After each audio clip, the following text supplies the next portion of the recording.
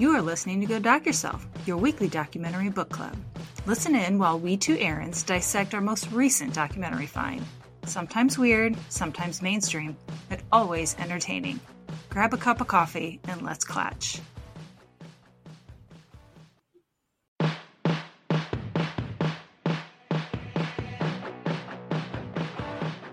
Hello and welcome. This is Go Doc Yourself, and I am your host, Erin McCart. And I'm Erin McCourt, your co-host today, while we talk about Naughty books. Maybe we should also talk about childish women. I don't know. I think we've just proven why we don't do Audible books and the fact that we're never going to get hired to do phone sex. Right. Yeah, that's what that just summed up right there. Welcome back, everybody. We are talking about naughty books this week. This is a documentary from 2020. It's an hour and 22 minutes long, and I believe I watched it on Hulu. Me too. The director is Austin Rackless. Sure is. So this documentary, my first impressions were, this is going to be fun because it's about erotica and women writing erotica and women reading it. I mean, not in front of you per se, but you know what I mean. Not in lingerie. Sorry about it, fellas. No. Yeah. But I was a little disappointed. It was a little dull. Yeah, it was a little deeper than I thought it was going to be. My first watch, I was like, okay, I wasn't that excited about it. It's a good story because it's talking about women finding success and like some of the stuff that they face as authors and blah, blah, blah. Great. Right. You know, I like to learn things, and this was like, oh, you know, I didn't know the ins and outs of the publishing world, and I feel like I got a better clue into that. The second time when I took my notes, I was really more into it. So I'm glad I watched it twice. So yeah, I think I was just the opposite. The first time I watched it, I enjoyed it more. The second time I was just kind of like, okay, well, I've already seen it. I'm kind of bored now. I just didn't want to watch it again. Well, I have noticed I have to be in the right mood. Like there are some that just grab my attention right away. Like when we talked about penises, and I'm like, goddamn patriarchy. Yeah. I'm more interested in men's stuff than women's stuff. And I was like, oh, what does that say? That we were raised in the patriarchy, yes. Oh, God, it's the worst. So, yeah, the second time around, I think I was by myself. I was really focused instead of like dealing with all the shit that I normally deal with. Right. Much like when I read a book that I can lose myself in that if it's a good one. But again, I have to be able to concentrate. So this documentary kind of goes through the explosion of erotica into the mainstream after 50 Shades of Grey. Now, it's not that it wasn't around before, but it became much more palatable for women to read it in public, right? And then also discusses a couple of authors that we follow through and see how they've done it. It was interesting. I enjoyed it. I think it could have been about 45 minutes long instead of an hour and 22. Yeah. They actually read snippets of everybody's books. There's some interesting artwork going on with that, which is fine. I mean, they had to show something. But I guess, to me, it is really interesting because I would still have called this romance. This, to me, is not necessarily erotica. So I think there's probably a line somewhere. You know what I'm saying? If you're just going off of what they read, I'm guessing they're not reading the most. I wondered about that, too. Yeah, the spiciest bits. Yeah. Okay. So let's get into this. It starts off at this convention, right? I don't know, was this one in Vegas? I think it was. There's a huge romance erotica convention for authors and women who enjoy it. And it was amazing to me. And honestly, if I saw one of those locally, I would go. Oh, hell yes. It'd be amazing, right? Could you imagine? I thought it was interesting, like, how many times do you know an author's name, but you have no idea what she looks like he looks like? So I was like, oh, that's kind of fun. You know, you could have your stuff signed or whatever. Well, and some of them, I thought it was so funny because they're like, you know, I'd rather read smut than do housework. Well, yes. I would honestly rather do just about anything than do housework.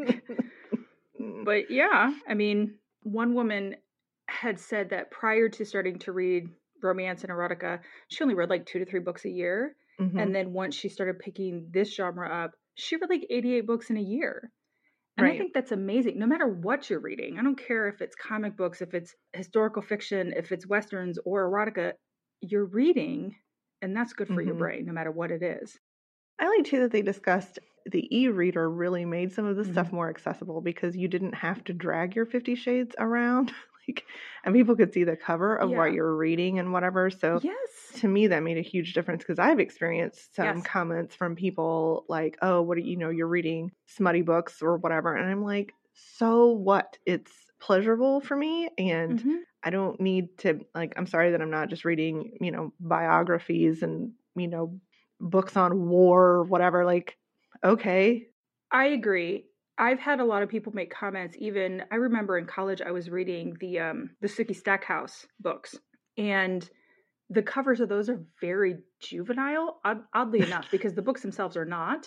Right. And I had a friend was like, what the fuck are you reading? Are you reading like some middle school book? I'm like, no, I promise it's not. But to be able to read whatever you want without anyone questioning it or giving a shit, I think really opened it up. Plus it opened it up for independent publishers or people to publish their own stuff. Right. Which is powerful. Yes. So when 50 Shades came out, did you read it? Were you interested in it? I didn't read it. And I did. I've always read romance and erotica. Oh, yeah. But I did not read it. And I will tell you it's because people told me it was poorly written. So it had nothing to do with the content as much as the writing style I heard was not very good. And I can get around a lot of stuff, but that's something I think would have driven me crazy. I actually have the same exact experience. I had a good friend and she was like, if you want to read some good erotica, I'll give you some recommendations. And, I did. And I read some of what she said and it was not quite my speed, but I appreciated the fact that I tried something a little bit different. But yeah, the same was true for me. I wasn't interested in reading 50 Shades because I heard that the writing was so bad. It was almost it's just distracting. Yeah. Yeah. So, I mean, good for her for getting it published and getting it out there and making people more aware that women also buy books. There's a really big market there.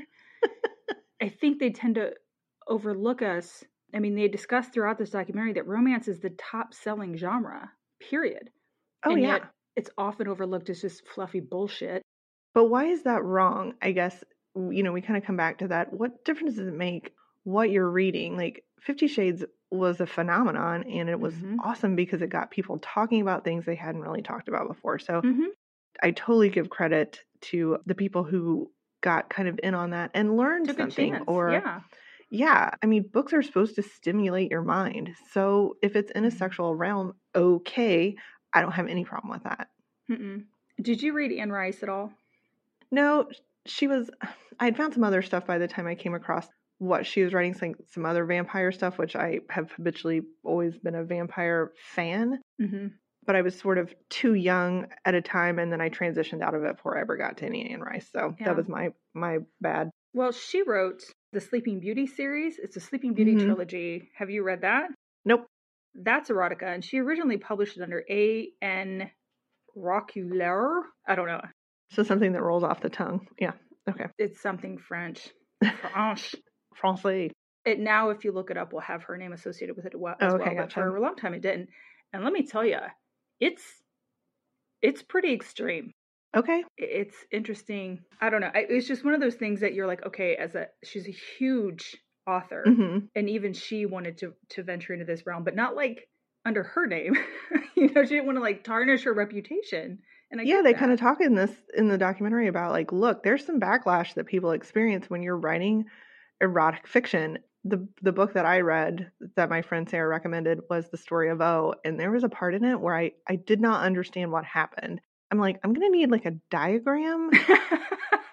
But I mean, still to this day, I'm like, and we talked about it. I'm like, did you understand what was going on there? And she was like, nope, sure didn't. So, I mean, how interesting and curious do you get about, shit you don't know? So that was a trip too. I generally just move on. I'm not Googling it. But yeah, I think, again, erotica has been around forever. And you have, as a woman, have historically had to be careful what you publish, what's associated with your name. Yeah. So the authors they talk to a few different authors, but there are three specifically they follow and one kind of half follow, right? Sure. So we'll start with Laura Lynn Page. They start talking to her, and what I love is I did not look up her books, but she's like, I love the fact that no one really knows that I'm famous. Wildly famous and successful. Yep. the secret millionaire. Like, she's making shit tons of money off of her writing and no one knows. And I'm like, good for you, girl. You live that life, right? Yeah. And they kind of talked to her a little bit throughout. They talked to her and her husband. Yeah. He had discussed how, it can be kind of hard. And he went through a bunch of depression because once she got famous, his income was no longer needed. And so, it was hard for him to shift to I'm not the breadwinner. I am not needed. I am not. And he went through depression in that. And I'm sure that was not easy for their marriage. No. All of them kind of talk about how hard that is on the marriage, having the woman be more successful. But they did make it work, and they've been together. I mean, they're still together in that. And I think one of the things that's interesting is she discusses how, women are not allowed to be sexual, right? We're not supposed to be sexual in public. Of course, men want you to be, they want you to have all the experience to pleasure them when you're in the bedroom, but they don't want you to get that anywhere else, right? You just have to be born with it. Yeah. You're a lady in the streets and a freak in the sheets. Yeah.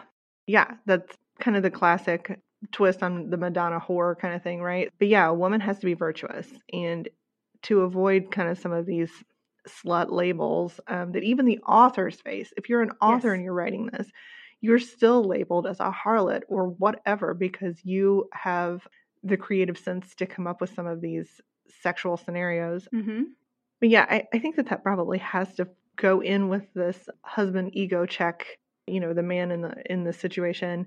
If your wife is writing explicit material, I think that there has to be some play there as well. But I give her husband props for, and I didn't catch his name, but I didn't either. A lot of guys wouldn't even go on camera and talk about having struggled with this. And I thought it's a hard thing to put yourself out there because this should not be a factor between married partners in life, right? Like you should be celebrating your partner's success. Right. Instead of, not in this story of their marriage, but in others, like instead of the husband shitting all over the wife because she was more successful, I just was like, oh my God. That was heartbreaking. We'll get to that. Yeah. Yeah. I give him a lot of credit. He stands by her, even though it was very, very difficult and they seem to be doing really well. But I like how she also describes how, because we're not supposed to be sexual, we are not supposed to be the ones to initiate. So a lot of times in these books, you have a male that's almost forcing it, and not to the extent of, they talk a lot about the rape culture and that. But she's like, if the man is somewhat forcing it on the women, then she can enjoy it without taking the responsibility of doing it. Right. Yeah. She's able to still maintain her virtue because she didn't make this decision. It's kind of being made for her. Yes. But once that's established, she's allowed to enjoy herself. Like she's never enjoyed herself before, mind you. That's a theme running through this whole thing. But yeah, there's a lot of interplay between, they call them the heroes of the story, that these men are kind of the heroes, versus the woman's character. But of course, he's always a billionaire, has incredible sexual prowess, right? It's never like the paper boy or whatever. It's always these men that are like super hot and wildly successful. It's not Jerry from IT. Yeah. Right. Exactly. It's, I don't know. They've got these crazy stories. It's always someone like a motorcycle gang or, what's interesting to me is some of them were a lot more aggressive. So let's talk about CJ for a minute. Okay, sure. CJ Roberts. She was the author, or is the author, of the Dark Duet series. I've not read it. However, I plan on picking it up. I know. That's what I was too. I'm like, ooh, hopefully all this stuff is on Audible and Amazon Prime. So I just cannot imagine reading that out loud to people. Well, that's because you're a child. I know. You're 12 on the inside. You can't get through the dirty words without laughing. I identify with that. Like, I'd be like, you know what I mean? Like, her love pudding. Oh, my God. Turgid member. Right. But she discussed, so she grew up Catholic and she's Hispanic. And so it's a very repressed female culture, right? Very patriarchal. And Julie is CJ's mom. They talked to Julie, and she has the most amazing dresses. And her hair. I know.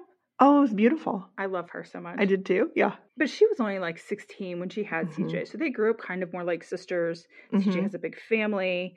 And she just wanted to get out, right? So she went into the Air Force. She gets out of the Air Force. She goes to college, graduates with a 4.0. I know. I couldn't believe that. I mean, God damn, girl, go. And then she couldn't find a job, like answering phones. And I'm like, motherfucker. Now, I have that this is around 2008 when we know the world just went to shit, right? Yeah, it was right during the beginning of the recession. Yeah. So that wasn't terribly surprising that she wasn't able to find work, even though she seemed highly qualified. I don't know that they mentioned what her degree was in, but you kind of get the sense that this lady's a badass. She rides Harleys. Her and her husband ride motorcycles together. Like, listen, I wouldn't mess with her. Yeah. I wouldn't mess with anybody, honestly. Let's put it out there. I'm lily-livered. It's fine. Yeah. So she wrote these stories, and she has two main characters that she identifies with both. The female character is more of her vulnerable side, her softer side in that. Whereas the male character is, he's a planner, he's a scheduler, he's put together, he's got his shit together. And so she's a little bit of both, which I'm sure most people can relate to if they're writing. Oh, yeah. Right? And it was her husband who pushed her to publish them. He's like, these are great stories. You should publish. Of course, she sent it out to all the publishing houses who were like, thanks, but no. Right. We only want proper literature. I'm sure some stupid shit they said. Well, yeah.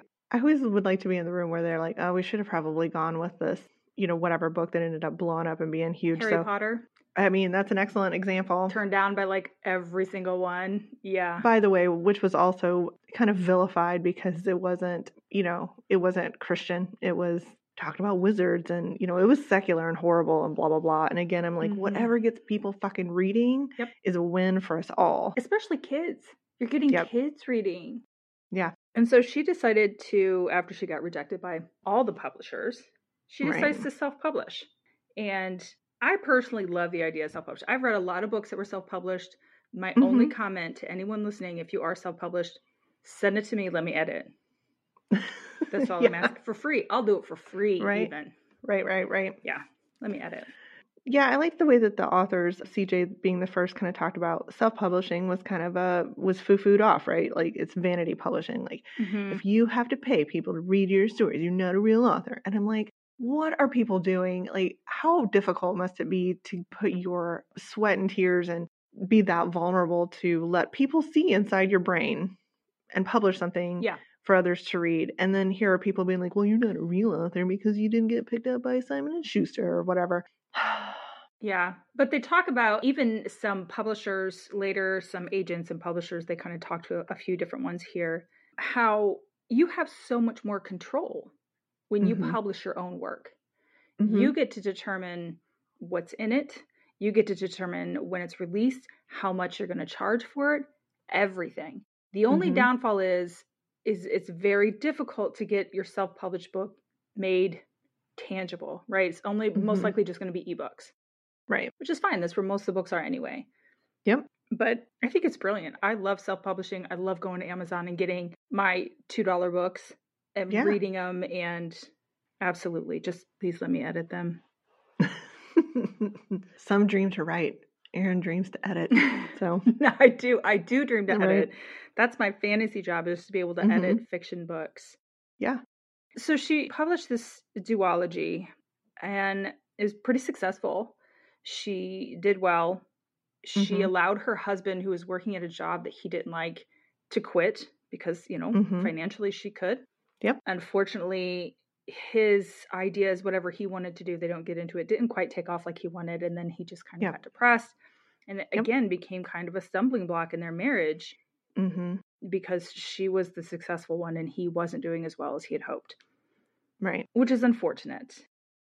Yes. Thankfully, they made it work. They have daughters that they're able to take care of and everything. And he seemed like a pretty cool cat. They showed him a few times. I definitely think that in the clip that they put out there, he's a little bit meh because she's trying to work on a story at one point. And, she's okay, what about this possibility? Or, I mean, he's not really participating, which is okay. But he seems, again, just really about it. And I thought, what a bummer. It could have been the camera, too. I agree. Like how people behave in front of a camera. Yeah. My only thing I would say to him from that clip is, sir, if you're going to have long hair and you want it braided, learn how to braid it. That's on you. As a late braider myself, there are many YouTube videos out there that will help you with that. Mm-hmm. Just because, she might not always be around. Right. So CJ discusses how she's attracted to the power dynamic, right? So that for her is really what pulls her into erotica and romance, is the power dynamic. She's like, I have felt weak myself in so many different circumstances. So to be able to write that the weak person becomes strong, or the weak person is taken care of, can be empowering.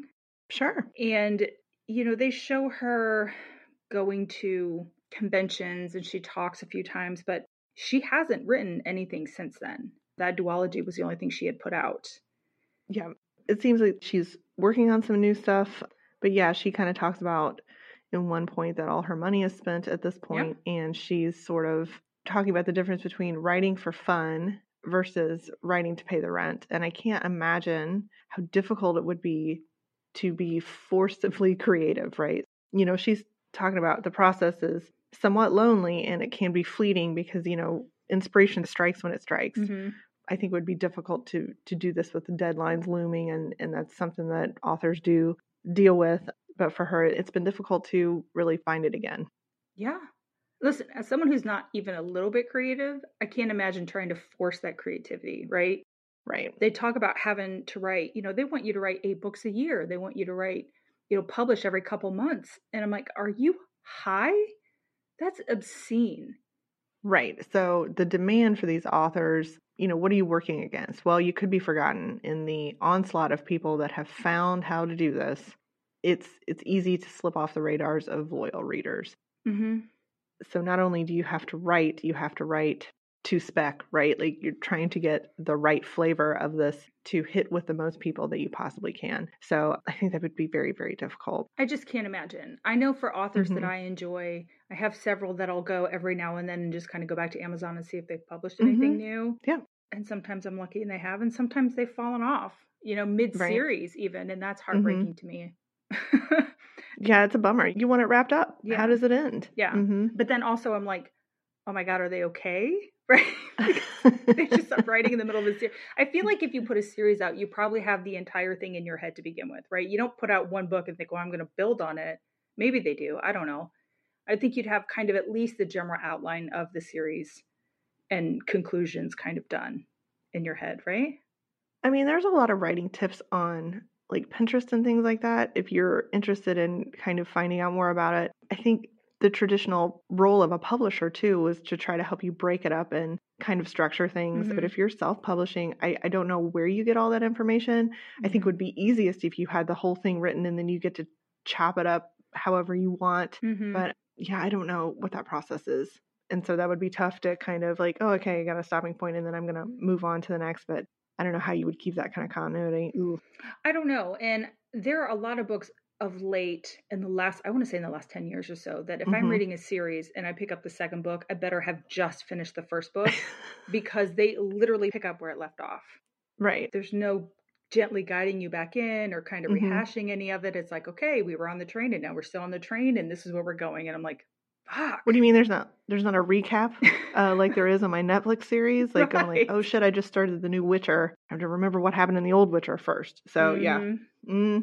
Yes. And if you read a lot of books, it's easy to get them like, okay, what happened in this series and who were these guys and where did they drop off? And I have to reread it. If it takes usually it's about a year between, unless you're Diana Gabaldon, and then it's like 5 years in between. But I have to reread the previous book. I might not reread the whole series, but at least the previous book to remember and then pick up the next one. Right. Because I'm old and I can't remember what I had for breakfast. And when you read a lot of series again, especially you, because you talk about, well, I don't remember what I read yesterday. So I don't. I can reread the same book so many times, and it makes me happy every time I read it because I don't remember it. You little goldfish, you. I love it. I don't know how I'm gainfully employed, let's be honest. Okay. So talking about publishing and publishing a lot and getting that pressure, Kelly Main, she was the author of the Give and Take series. She also writes young adult books under her real name, Jamie Blair. This is how she started. She started with young adult books. And then the explosion of erotica happened and she decided to jump into that.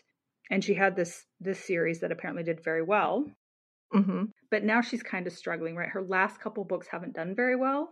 Mm-hmm. And I can't imagine how stressful, like they show like she writes a book and she goes to self-publish and she hits like the publish button and just her nerves. I'm nervous for her.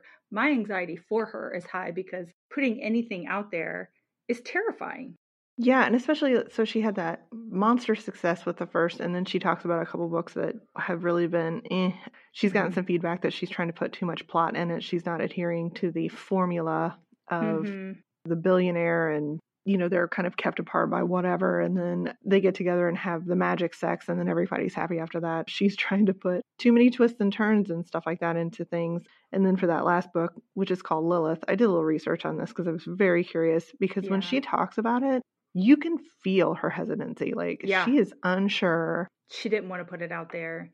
Right. So she's gotten the word that it needs to be darker, that it needs to be dirtier. So she writes something called Lilith, which is basically about a guy who's in a biker gang, and he kidnaps women and trains them to be sex slaves and sells them to like a Mexican cartel. Mm-hmm.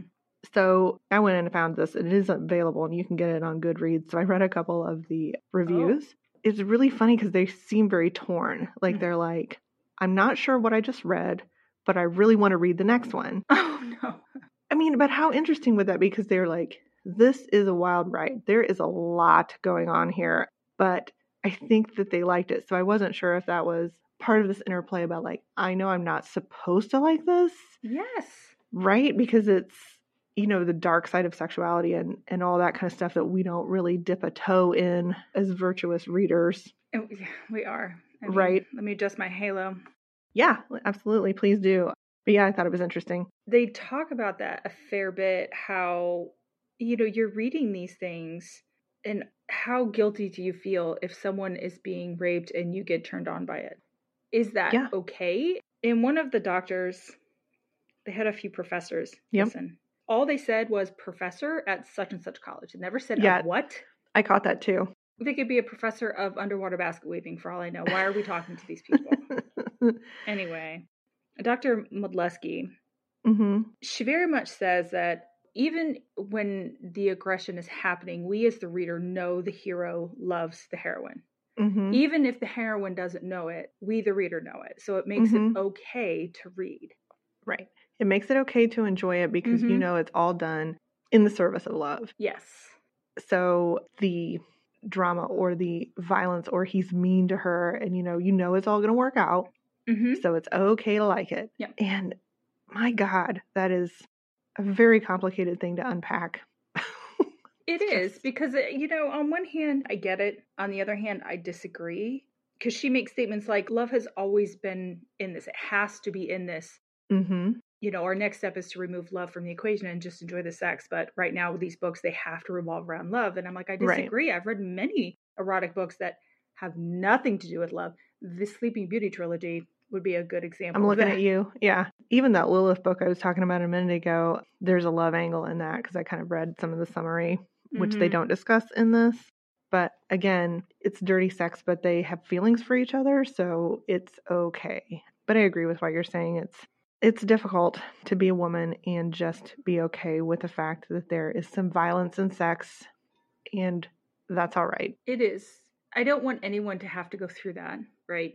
Oh, yeah. Well, that's the fantasy part of it. Right. It's total fantasy. You're in control of this. You can put that book down. You can, as an author, you have control over what is being said. As a victim of an actual aggressive crime, you don't have any control. So that's the difference between these things. Yep. Yeah. Even though your tiny lady brain as a reader, maybe you'll be influenced poorly by this.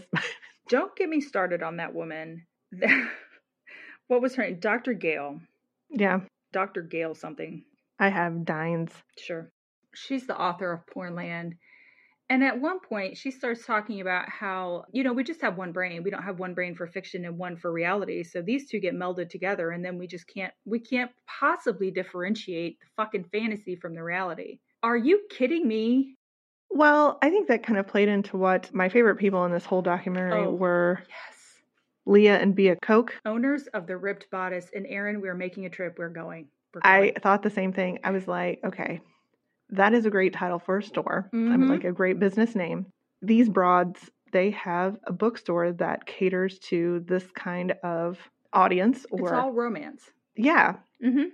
And they're my favorite. And they kind of talk about this too. Like, there's a perception, the Royal, they have a perception that your tiny lady brain cannot help the fact that if you read about rape and it's in a book that you like, then you're going to be potentially a victim. So I thought what Dr. Gale was saying was sort of agreeing with what that was instead of her they were being saying it facetiously. Okay. And you think she was saying it seriously? She was saying it seriously. Whereas they were like, yeah, people say we couldn't possibly differentiate. She's like, it's just sexist. Everyone wants to put down things that women like. It doesn't matter what it is. If women like it, it must be stupid. It must be not worth time. It must be not anything. And so, yeah, the royal they, as it were, build this up to be like, well, these women are reading these fantasies, and then that's what they're going to expect out of their partners, and that's why they're single. Listen, I read a lot of erotica and fantasy, and I'm not single. You know what I want out of my partner? I want someone to support me. I want him to be financially stable. I want him to do the goddamn dishes every now and then. I'm not asking for a whole lot. And therefore I can get what I'm asking for. You know what I mean? Look, you're a whole person. You're not just one dimension. And I think that people really have a problem with the fact that, especially with women, women are also whole people. What? Yeah, it's crazy. Yeah. Which is the thread of this whole to do. But can we just please just take a moment and talk about the Koch sisters and the fact that I love that they were talking about, well, men come in here and they just don't understand that there's a store that doesn't cater to them. And so what do they say? They're like, have you guys really thought this through? Is this really a legitimate business plan? Is this scalable or whatever? And you're like, yes, you fuckers. They are capable of doing research. And this has been a thing for forever. They're brilliant. Like, just leave them alone. Yeah. Buy something for your girlfriend or wife and get the fuck out. It's fine. Yeah. It's the biggest selling genre and has been for years. So shut the fuck up. Get the fuck out. And then they also talk about, you can't, as a woman, like sci-fi or a thriller or a comic book, because those are full of sexism and horrible stuff. I mean, please see the Twitter account Men Write Women. My favorite, yes. I have rolled with my breasts in concentration over it. Because that's what they say. It's just like the things that men think breasts can do. Oh my God, they're crazy. They're amazing. Who knew? Like they're sentient, independent beings on my person. That's right. So, yeah, I would think we need to go there and fangirl out with those ladies. Where is it? It has to be somewhere warm, right? Yeah, I mean, somewhere beautiful, because the book front, or like the storefront was lovely. And I was just like, ooh, the ripped bodice. I loved it. And I love it. And they were very well spoken, very educated, these cats. They knew what they were doing. Mm-hmm. They're doing it well. And they're enjoying what they're doing. And I'm like, can I please just come work for you?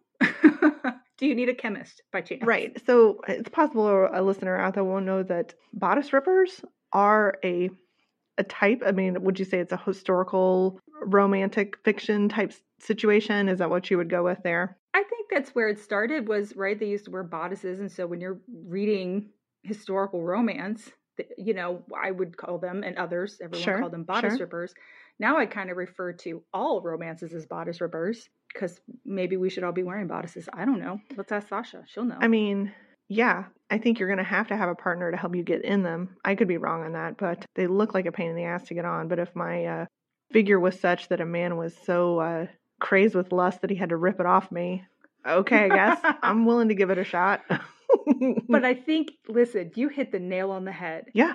That is actually, I think, why a lot of women like erotica, because in this fantasy world, I can read it. And this person, the idea of someone not being able to wait just another minute to get to you, like they just had to have you. Right. It's amazing. In reality, that would drive me crazy if it was like that all the time, right? I mean, honestly, someone who is obsessed with you, think of Twilight, for fuck's sake. Jesus. No. But honestly, the idea of it in a book is lovely. The desire is mutual. Every now and then is lovely. Yeah. Yes. The heroine of the book can't access this because she's virtuous. The man doesn't have this fucking problem. Mm-hmm. He can just rip into you figuratively. Yeah. Calm down, everyone. Take care of that shit. Yeah, he doesn't have to worry about what he wants or what he desires. You're the object of his desire because of your general bodice shapeliness or whatever. And, you know, because he's already in love with you, he can have you. And, the idea behind this is women want to be desired, and this allows you to think with that part of your brain. Yeah. Right. But again, if that were all the time, if someone were obsessed with me, that's when you call the cops, right? I mean, it's too much. Right. It's a fantasy. In literature, it's lovely. Yeah, it's great. Yes. Okay. So our last author that they talk about is Kristen Proby. Now, she seems to be the most successful of the ones. Well, I don't know, because Laura Lynn's pretty successful, but they don't really talk about it. Right. They don't focus on Laura Lynn quite as much as they do on Kristen, but I agree with you. Like, she's still writing. She's got a lot going on, which is pretty cool. But yeah, I like the fact that she kind of talks about she was aware or read some of her mom's Harlequin books back in the day, which who among us were not like, what is going on the cover of this? There's a horse, there's a lady with half her shirt ripped off, there's a man leaning over in such a way that you see all the abs. Yeah, Fabio. Yeah, right?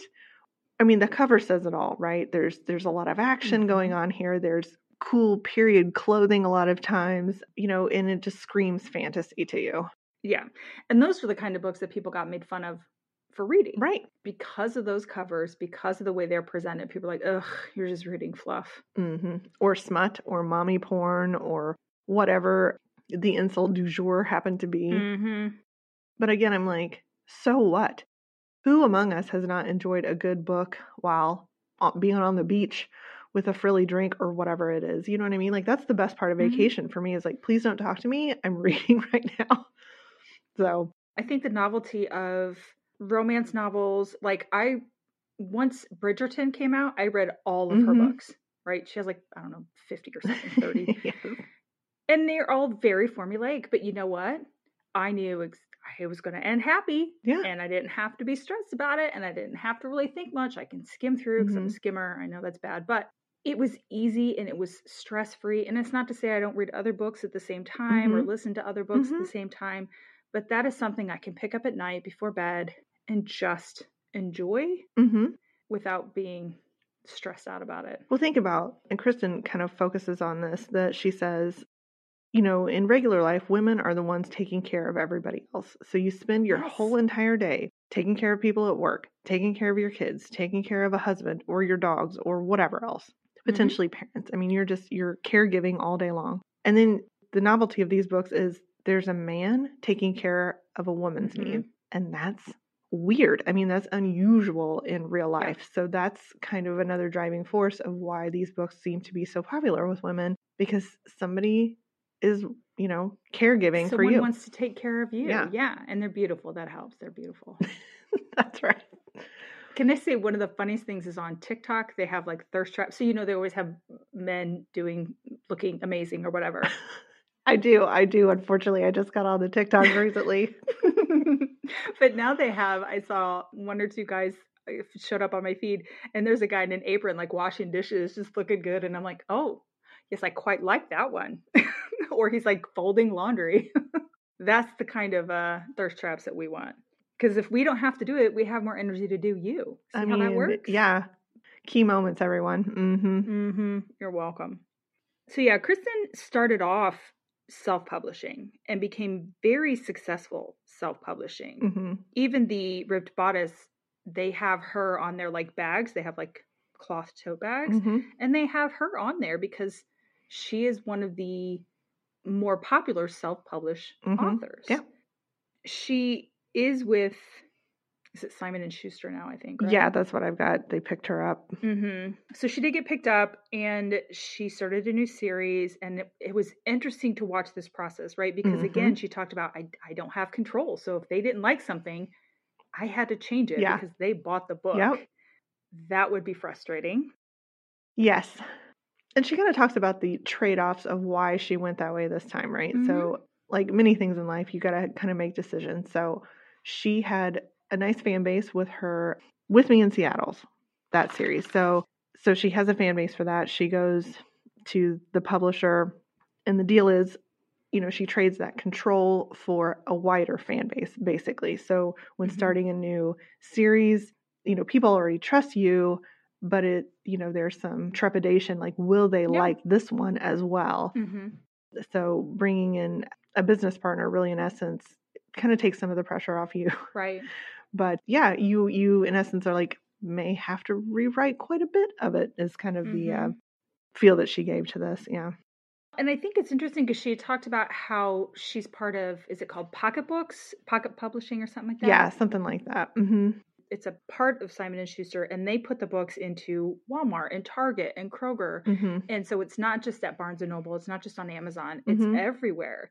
And I was like, oh, well, that's cool, because I do look at those books when I go to Kroger. Yeah, absolutely. Or Target all the time. Mm-hmm. So I thought that was pretty cool that she was able to go see her book like everywhere. Mm-hmm. She did talk about, though, when she first got famous, this one was hard to listen to. She was married, and when she first started making good money, her husband did not deal with it. He didn't tolerate. Yeah, it just didn't go real well with him. Yeah. Well, and I think what's hard is she had said most people argue about money, which is what they did as well.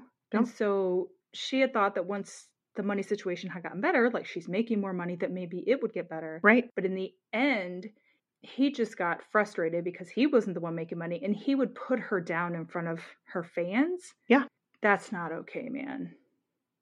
Yeah. Okay. She talked about the fact that I don't know that this is necessarily linked, but at some point she was called a whore, and I kind of got the impression that that was him, and something happened on one of her release dates. Again, I think she kind of alludes to the fact that this might have been her husband that did this. So she said even now that they're divorced, it's still difficult for her. And she talks about the fact that she just one day said, nope, I'm not going to let you talk to me like this anymore. And she picked up her keys. She left all her shit behind, and she just drove and got out of there. And I'm so thankful that she was able to do that, because she had the financial means to do so. She didn't have to stay in an abusive relationship, even though she didn't get hit, which is something that we hear sometimes. It's abusive nonetheless. And she was able to leave because she had her own goddamn money. And it's just, I just think of all the women who are not in that situation and have to tolerate that horse shit. Yeah. I think oftentimes when I hear women not working, and if you're able to stay at home and be a stay-at-home mom and can do it and keep your sanity, fuck yeah, go for it. Do it. Yeah, if you find it fulfilling, that's great. That's what feminism is. Yes. You get to choose what you want to do. Yeah. But if it's not your choice to do that, then that's not okay. Right? Then you're in a situation that you can't get out of regardless. Yep. And that makes me feel sad for people. Yeah, she does discuss that she is extremely thankful that she had the money from those books so she could leave and start a new life. Yeah. And a couple of the different authors talk about the more successful they became, the less successful their relationships were, or their men were, or whatever. And it just, again, we kind of come back to that whole thought of like, this isn't pie. Just because somebody else does well doesn't mean that you have less. So this is a tough one for me. Yeah. It is. It was for me too. When Laurelyn's husband was talking about, we're in a position where my income wasn't needed. That doesn't mean you can't work. It doesn't mean you can't work if that's fulfilling, have your own money to do something, put it aside, buy shoes. That's not a boy thing, but whatever you want to do with it. I think sneakerheads around the world would disagree with you, but that's okay. True. Also, did you catch the fact that he had managed movie theaters and Blockbusters? And I was like, well, that seemed limiting. Yeah. As far as the Blockbusters go.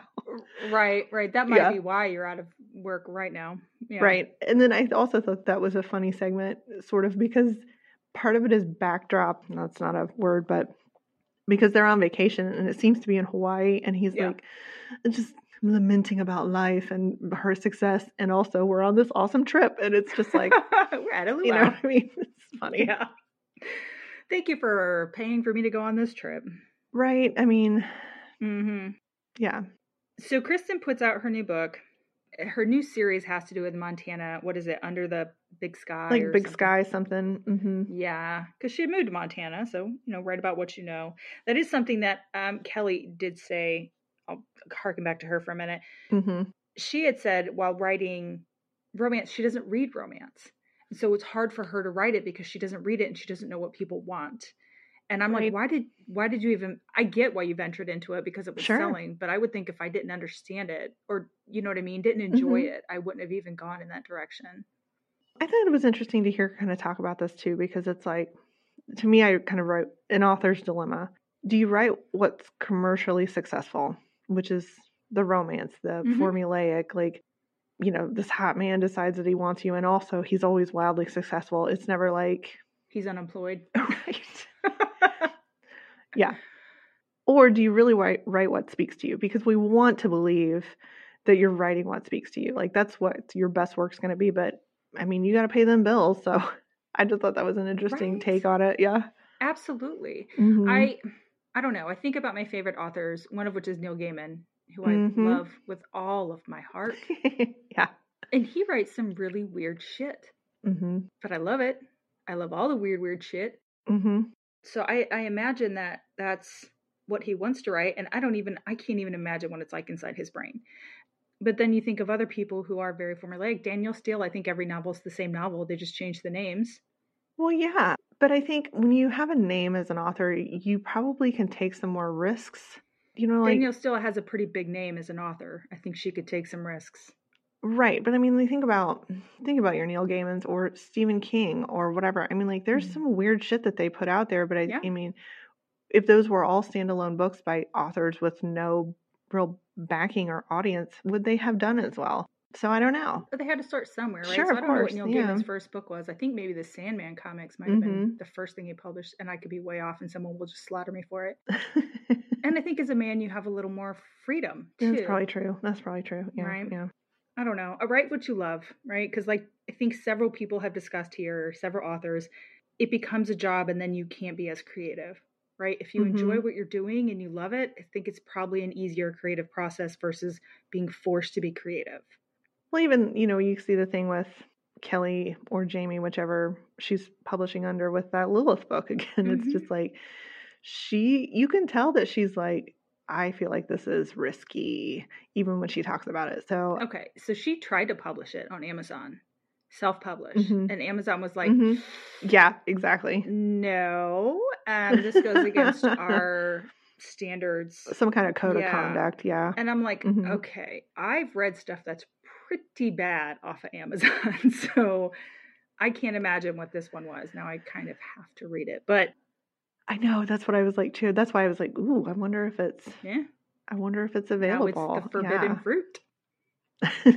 But yeah, in the end, they did not publish it, and or Amazon didn't at least, and she was kind of relieved. She didn't really want it out there. She didn't want it out there with her name. And I think she took that as her sign to just get out of the romance genre in general and go back to young adult or writing thrillers or whatever that interests her more. Well, you talk about Danielle Steele, and they also mention Nora Roberts, which I think some of her stuff is formulaic now. She writes some books that I love. Yeah. I mean, I would not say I'm, you know, I'll start a series and I'm like, oh, okay, I'm decidedly, especially the ones that are like about witches in Ireland or whatever. I mean, I love those because I know, you know, kind of what they're going to be. So I don't know if she's quite as formulaic as Danielle Steele, but again, there's a novelty and a market for just picking up something that is going to take you away from whatever your problems are. You don't really have to think about it too much. And then, I mean, it's enjoyable. Yeah. You can read it in a day or two and be done. Yeah. Right. Have you ever read a book in a day? I've read a book in a couple hours before. Yeah. Oh, so great. Yeah. I picked it up from the library and I told my friend because I was going to let her borrow it when I was done. And I picked it up from the library. I sat outside on my porch because it was summer and I read it. It took like 3 hours. Now, it was fluffy. It was a couple hundred pages. And I'm a skimmer. I do not read every word. We really are the same person because that's my jam when I was younger too. Got a book from the library, sat on my porch, poured through it. Now, I really remember doing that with like Dean Koontz books or something like that, which, you know, are not on the fluffier side. Sometimes they're a little bit more, but and just ripping through them. I loved it. I did too until From the Corner of His Father's Eye or some stupid shit day of my life I'll never get back. Talk to me about Dean Koontz. He is persona non grata in this house. That's right. So, sorry, we can go back to Kristen because we kind of skipped around with Kelly. I apologize. Yes. Sorry about, So Kristen puts out her new book. It's published like by a real proper publisher. She has a party, which I love. Celebrate your successes, ladies and men, everyone. And you kind of watch her go through this process of, okay, it's like 150 on Amazon. It's got to break the top 100, because once it breaks the top 100, it's in front of more people's eyes. It's on lists and people see it, and it just kind of perpetuates and moves up. Yep. It was like 25 on Barnes & Noble. And you kind of watch as it gets a little bit better, a little bit better, a little bit better. And then it breaks the top 100. It breaks the 25 in Barnes & Noble, and she can breathe like this sigh of relief, because she was worried. She's like, listen, I took this chance going with them. I lost control over it going with them. And now if it doesn't even do well, why did you go through all that? Right? Right. I mean, I can imagine that it's, again, I think writing is putting yourself out there in a way that is difficult, like probably most people won't experience. It's like having the world's most extended public speech, right? And people are terrified of speaking in public, but here you're putting all of your vulnerabilities out there. Yeah. So I think it would be difficult, and especially since she'd been a raging success before, Yeah. So I think it's terrifying. Yeah. One thing, I think it was Kelly who said, every time you hit submit, you go through this anxiety. It doesn't matter what you're submitting, you go through this anxiety. And listen, I do it with my data. Every time I hit regress, I'm like, please pass, right? Almost the same thing. I put my heart and soul into that for at least a day. And then I move on to the next thing. But I liked the fact that, she did reach the success that she wanted to. She talked about some little milestones, like she edged up over like one spot above Nora Roberts, and some just little things like that I thought would, we've seen a little bit of that as podcasters, because you're like, ooh, look, where our name is here, or, we have another listener in a new country, or, it's just small successes that make you excited. And I identified with that. Yep. She was excited to see her book right next to Nora Roberts. And, she's like, I would just like to be invited to a signing with her. And she was eventually invited to a signing with Nora Roberts. And I thought, oh, see, you're doing so well. I'm so proud of you. Right? Yes. I thought that was really sweet. Yeah. I think in the end, what we learned from this is that, one, writing's really fucking hard, but that I knew. So I don't even write in a journal, right? So it would be so bad. I can't even read my notes that I brought today. So, but I think the other thing is, women are going to be shamed for any kind of kink they have, or any kind of joy they get from anything. We're going to be shamed for it. Right. So find what you love and enjoy it. Just fucking enjoy it. Who gives a shit? Well, I mean, explore, pick up whatever you want on your e-reader. Nobody's going to know what it is. And if it brings you pleasure in a time when, it's difficult, whatever your escape is, as long as it's not terribly destructive, like reading. There was a lady at the beginning of the documentary who's like, I don't smoke, I don't drink, I don't gamble, but I read smut. Yeah. And I'm like, lady, you win. Everybody wins. Yeah. Oh my God. And she showed her Kindle, and she had a lot of smut. Oh, she had a lot of good stuff on there. She was even like, oh, some of these, don't show these. And I'm like, oh, bless your heart. Like, amen, sister, right? But yeah, it's okay to like things. You don't have to justify it. No. It's okay. Absolutely. Like what you like. And as long as you're not hurting anyone else. I think as much as I did not read 50 Shades of Grey because of the poor writing that I'm assuming is there, because I haven't read it, I am thankful it came out, because I really think it did show the world that women are kinky as fuck as well, that we also have a huge amount of buying power, and maybe market something for us. Right? Other than how to make us look better for the men. Well, I mean, that's a whole nother thing. Like you said, a couple of the reviews I read of this documentary as I was trying to gather names of people, because I have gotten to the point where I like to jot some notes down first. Some of the stuff I read said that all the authors were plus size women. I'm like, why have we not come farther than that? Like, that's what we have to say about this. I was kind of pissed off about that. But of course, these broads can be, and I say broads with love, these ladies can be as filthy as humanly possible, but still judged on their looks. Just wildly successful. Doesn't matter. But I think that their point is they have to write this, and they have to live in their fantasy world, because they're plus size and they couldn't possibly get a man to treat them like that. I'm not laughing. Right? Right. It's just... And most of them were in, even Kristen, who had been divorced from her asshole husband, she got married again. And they showed wedding pictures at the end. It was beautiful. And they looked so happy together. She found someone that hopefully will love her as successful as she is and not be intimidated by it. Well, think about I mean, partnerships, right? Like the right partner helps you accomplish all your goals. Like even if it's tough, even if you struggle or whatever, I can't imagine having to fight with your own insecurities without somebody else like kind of poking and prodding them along the way. Yeah. We don't talk about the fact that if somebody's tearing you down in your life, that's more about them than it's about you. It absolutely And is. I wish I wasn't in my 40s when that message started to sink in, right? Yeah. It's, well, when you're young, you're so insecure anyway. Oh, yeah. And so, yeah. Yeah. Okay. Well, I think that's it, really. Do you have anything else to say about it? Not necessarily. I just, I love reading these kind of books, whether you call them romance or whether you call them erotica. I'm interested in reading some of these because I think, I don't know, I like the authors and I want to see what's going on inside their head. So that makes me excited about this.